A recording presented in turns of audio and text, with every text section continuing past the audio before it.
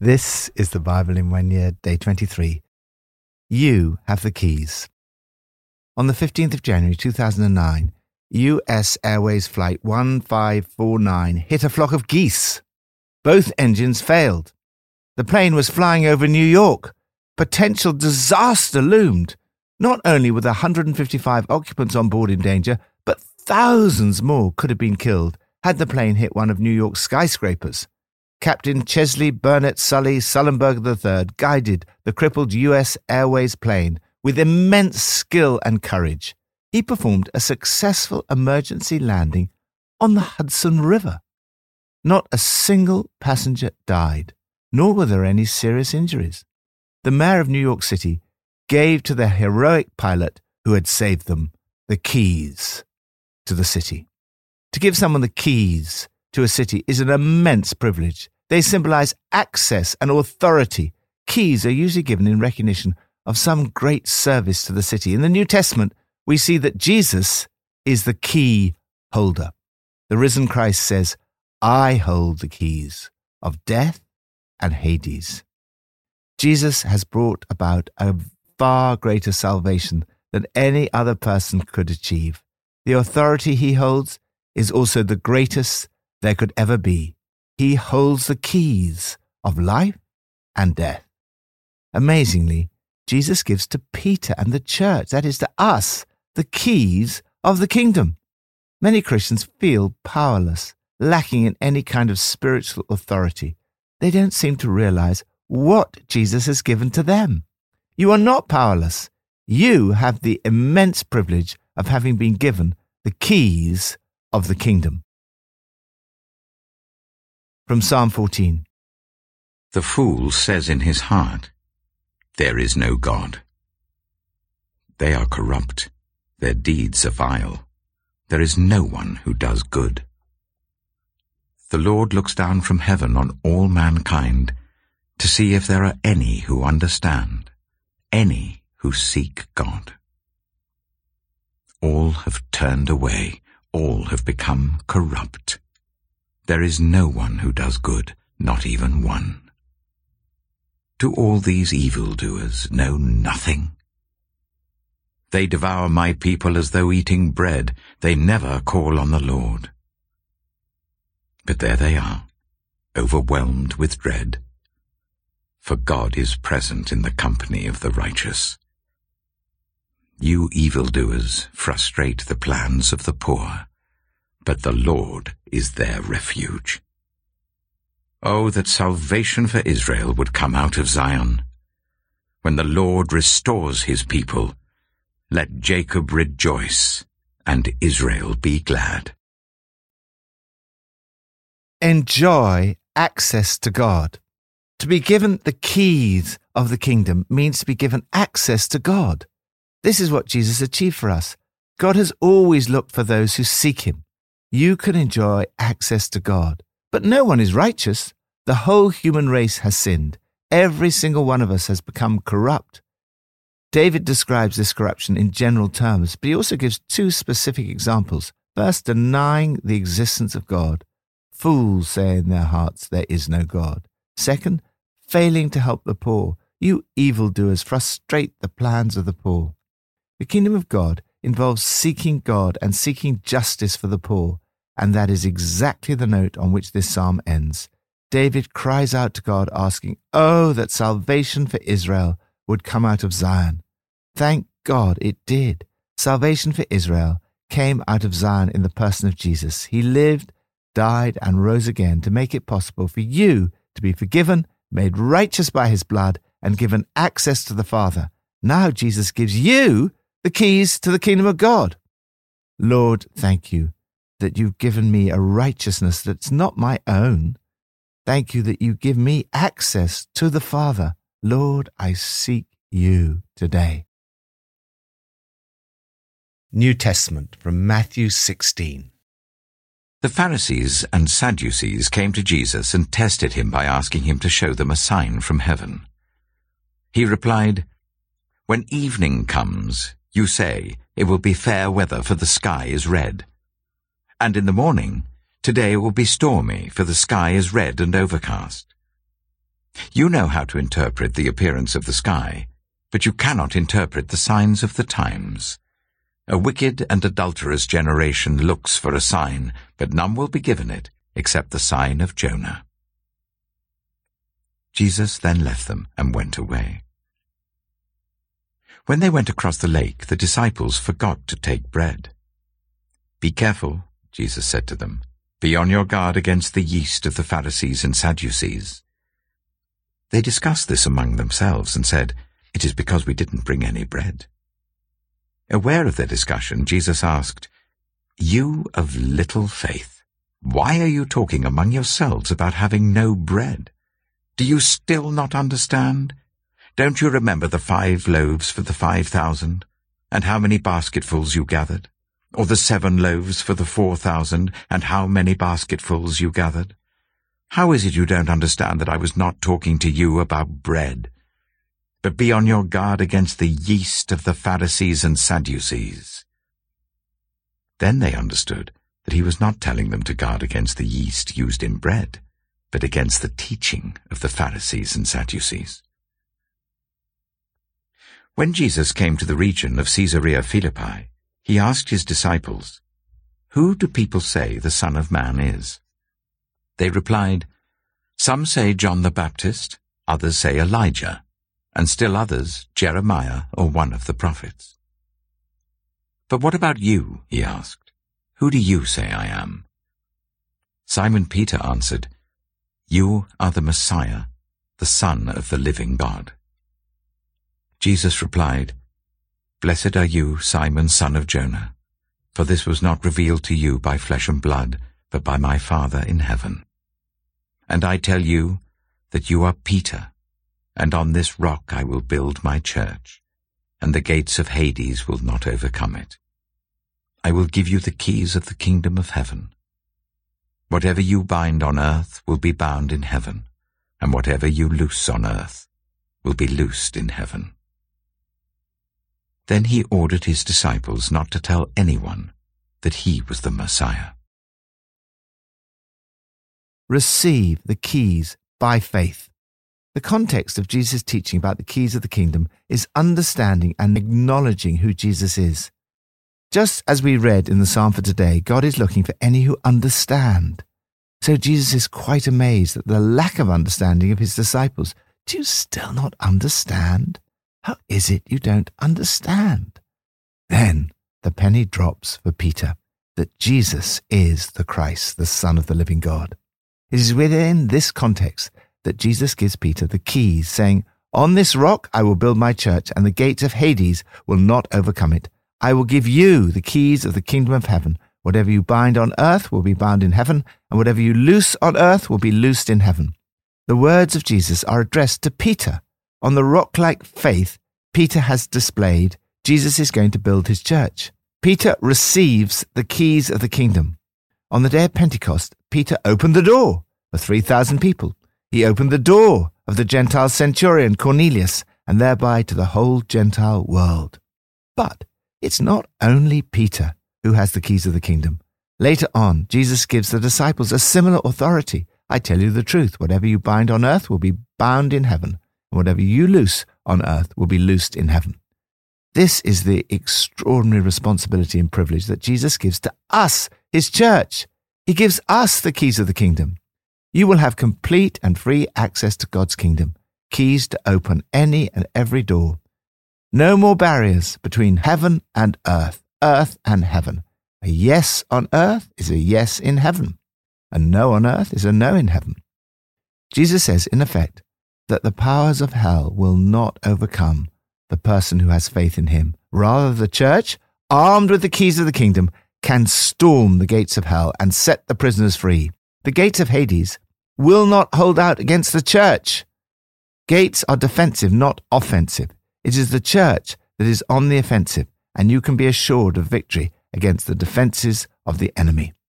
You can have the amazing privilege of seeing people set free through the preaching of the good news of the kingdom. You can have the joy of seeing people set free from drug addiction, alcoholism, crime, and every other bondage. You can approach challenges with confidence, fearing no evil, knowing that you share in a remarkable spiritual authority.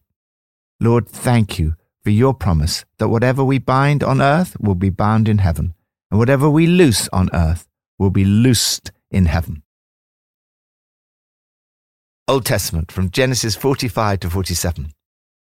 Then Joseph could no longer control himself before all his attendants, and he cried out, "Make everyone leave my presence." So there was no one with Joseph when he made himself known to his brothers. And he wept so loudly that the Egyptians heard him, and Pharaoh's household heard about it. Joseph said to his brothers, "I am Joseph. Is my father still living?" But his brothers were not able to answer him, because they were terrified at his presence. Then Joseph said to his brothers, "Come close to me." When they had done so, he said, "I am your brother Joseph, the one you sold into Egypt. And now do not be distressed, and do not be angry with yourselves for selling me here, because it was to save lives that God sent me ahead of you. For 2 years now there has been famine in the land, and for the next 5 years there will be no plowing and reaping. But God sent me ahead of you, to preserve for you a remnant on earth, and to save your lives by a great deliverance. So then it was not you who sent me here, but God. He made me father to Pharaoh, lord of his entire household and ruler of all Egypt. Now hurry back to my father, and say to him, 'This is what your son Joseph says. God has made me lord of all Egypt. Come down to me. Don't delay. You shall live in the region of Goshen and be near me, you, your children and grandchildren, your flocks and herds and all you have. I will provide for you there, because 5 years of famine are still to come. Otherwise, you and your household and all who belong to you will become destitute. You can see for yourselves, and so can my brother Benjamin, that it is really I who am speaking to you. Tell my father about all the honor accorded me in Egypt and about everything you have seen, and bring my father down here quickly." Then he threw his arms around his brother Benjamin and wept, and Benjamin embraced him, weeping, and he kissed all his brothers and wept over them. Afterwards his brothers talked with him. When the news reached Pharaoh's palace that Joseph's brothers had come, Pharaoh and all his officials were pleased. Pharaoh said to Joseph, "Tell your brothers, do this, load your animals and return to the land of Canaan, and bring your father and your families back to me. I will give you the best of the land of Egypt, and you can enjoy the fat of the land." You are also instructed to tell them, "Do this. Take some carts from Egypt for your children and your wives, and get your father and come. Never mind about your belongings, because the best of all Egypt will be yours." So the sons of Israel did this. Joseph gave them carts, as Pharaoh had commanded, and he also gave them provisions for their journey. To each of them he gave new clothing, but to Benjamin he gave 300 shekels of silver and 5 sets of clothes. And this is what he sent to his father: 10 donkeys loaded with the best things of Egypt, and 10 female donkeys loaded with grain and bread and other provisions for his journey. Then he sent his brothers away, and as they were leaving he said to them, "Don't quarrel on the way."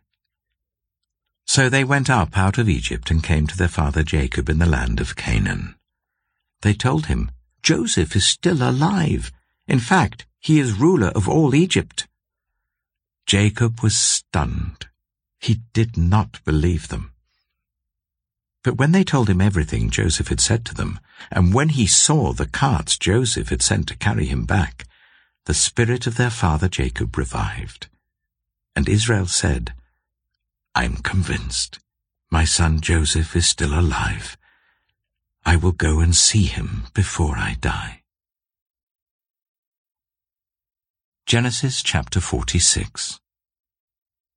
So Israel set out with all that was his, And when he reached Beersheba, he offered sacrifices to the God of his father Isaac. And God spoke to Israel in a vision at night and said, "Jacob, Jacob." "Here I am," he replied. "I am God, the God of your father," he said. "Do not be afraid to go down to Egypt, for I will make you into a great nation there. I will go down to Egypt with you, and I will surely bring you back again. And Joseph's own hand will close your eyes." Then Jacob left Beersheba, and Israel's sons took their father Jacob and their children and their wives in the carts that Pharaoh had sent to transport him. So Jacob and all his offspring went to Egypt, taking with them their livestock and the possessions they had acquired in Canaan. Jacob brought with him to Egypt his sons and grandsons and his daughters and granddaughters, all his offspring. These are the names of the sons of Israel, Jacob and his descendants who went to Egypt. Reuben, the firstborn of Jacob. The sons of Reuben, Hanok, Palu, Hezron, and Carmi. The sons of Simeon, Jemuel, Jamin, Ohad, Jachin, Zohar, and Shaul, the son of a Canaanite woman. The sons of Levi, Gershon, Kohath, and Merari. The sons of Judah, Onan, Shelah, Perez, and Zerah. But and Onan had died in the land of Canaan. The sons of Perez, Hezron and Hamul. The sons of Issachar, Tola, Pua, Jeshub, and Shimron. The sons of Zebulun, Sered, Elon, and Jahilel. These were the sons Leah bore to Jacob in Paddan Aram, besides his daughter Dinah. These sons and daughters of his were 33 in all. The sons of Gad, Zephon, Haggai, Shunai, Esbon, Eri, Erodai, and Arilai.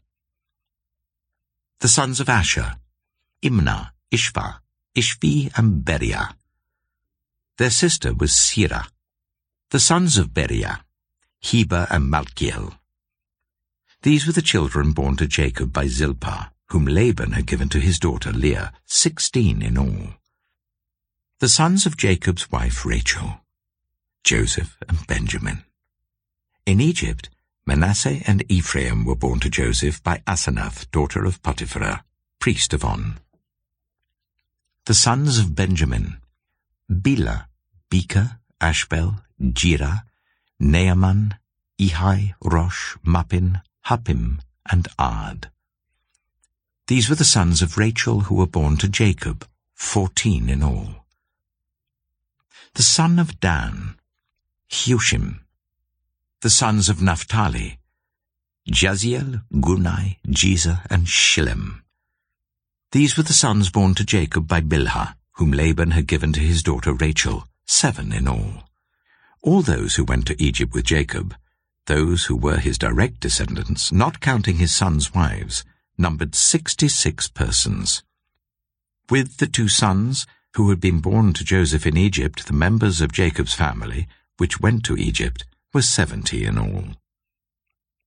Now Jacob sent Judah ahead of him to Joseph to get directions to Goshen. When they arrived in the region of Goshen, Joseph had his chariot made ready and went to Goshen to meet his father Israel. As soon as Joseph appeared before him, he threw his arms around his father and wept for a long time. Israel said to Joseph, "Now I'm ready to die, since I have seen for myself that you are still alive." Then Joseph said to his brothers and to his father's household, "I will go up and speak to Pharaoh, and will say to him, 'My brothers and my father's household who are living in the land of Canaan have come to me. The men are shepherds, they tend livestock, and they have brought along their flocks and herds and everything they own.' When Pharaoh calls you in and asks, 'What is your occupation?' you should answer, 'Your servants have tended livestock from our boyhood on, just as our fathers did.' Then you will be allowed to settle in the region of Goshen, for all shepherds are detestable to the Egyptians. Genesis chapter 47. Joseph went and told Pharaoh, "My father and brothers with their flocks and herds and everything they own have come from the land of Canaan and are now in Goshen." He chose 5 of his brothers and presented them before Pharaoh. Pharaoh asked the brothers, "What is your occupation?"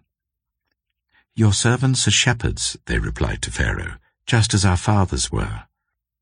They also said to him, "We have come to live here for a while because the famine is severe in Canaan, and your servants' flocks have no pasture.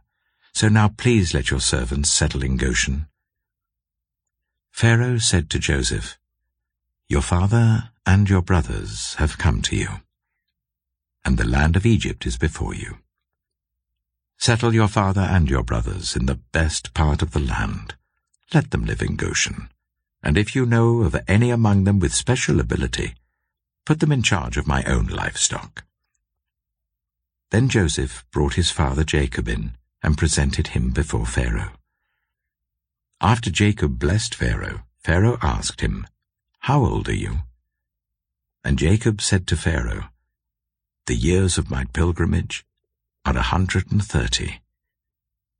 My years have been few and difficult, and they do not equal the years of the pilgrimage of my fathers." Then Jacob blessed Pharaoh and went out from his presence. So Joseph settled his father and his brothers in Egypt and gave them property in the best part of the land, the district of Ramesses, as Pharaoh directed. Joseph also provided his father and his brothers and all his father's household with food according to the number of their children. Unlock doors and see lives changed. He who has felt the deepest grief is best able to experience supreme happiness, wrote Alexandre Dumas. Jacob, Israel, and his family had been through deep grief. Now they experience supreme happiness. Sometimes I try to hide my emotions, yet Joseph was a man of intense emotion. When he identified himself to his brothers, his sobbing was so violent that the Egyptians couldn't help but hear him. He then kissed all his brothers and wept over them. Emotions are as much a part of our creationness as hands and lungs. Don't fear showing your emotions. Jesus wept and showed compassion openly. Joseph totally forgave his brothers. In his book, Total Forgiveness, R.T. Kendall describes this as one of the hardest yet greatest things he had ever been asked to do. An unexpected blessing emerged as I began to forgive. A peace came into my heart that I hadn't felt for years. Joseph is able to see that despite all the hardships he's been through, he's been used by God to save lives. 3 times he says it was God who sent him. Joseph says, "Don't blame yourself for selling me. God was behind it. God sent me ahead of you to save lives." As I look back on my life, I realize how many times I've worried unnecessarily. If only I had trusted God completely, I would have saved myself so much turmoil. Think how much Jacob must have suffered over Joseph when actually God had it all totally under control. Jesus said he came to fulfill the Old Testament. The story of Joseph is a good example of this. Jesus fulfilled what was foreshadowed by Joseph. Joseph's suffering was part of God's plan to save his people. In saving his people, God made Joseph a lord and ruler over Egypt. One of the keys of the kingdom is to understand that Jesus is the Savior of the world, to see that behind the cross was the hand of God saving lives through the suffering of Jesus by a great deliverance. Now God has made Jesus not just Lord of all Egypt, but Lord of all creation. The hero of Flight 1549 saved the lives of 155 people and was given the keys of New York. Joseph saved the lives of the people of God and was made Lord of all Egypt. Jesus saved the world and is given the keys of the kingdom, which he hands on to his church. What an amazing privilege you have. Thank you, Lord, that through Jesus, I can receive total forgiveness. Help me to forgive others totally.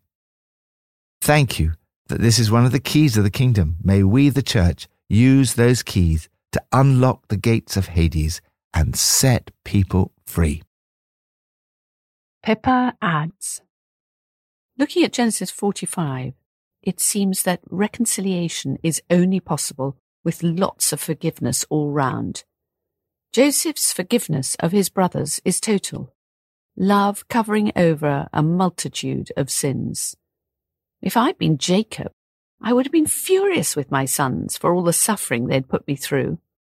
But Jacob is too overjoyed that his precious son is alive, and they can only have been amazed by God's extraordinary rescue plan.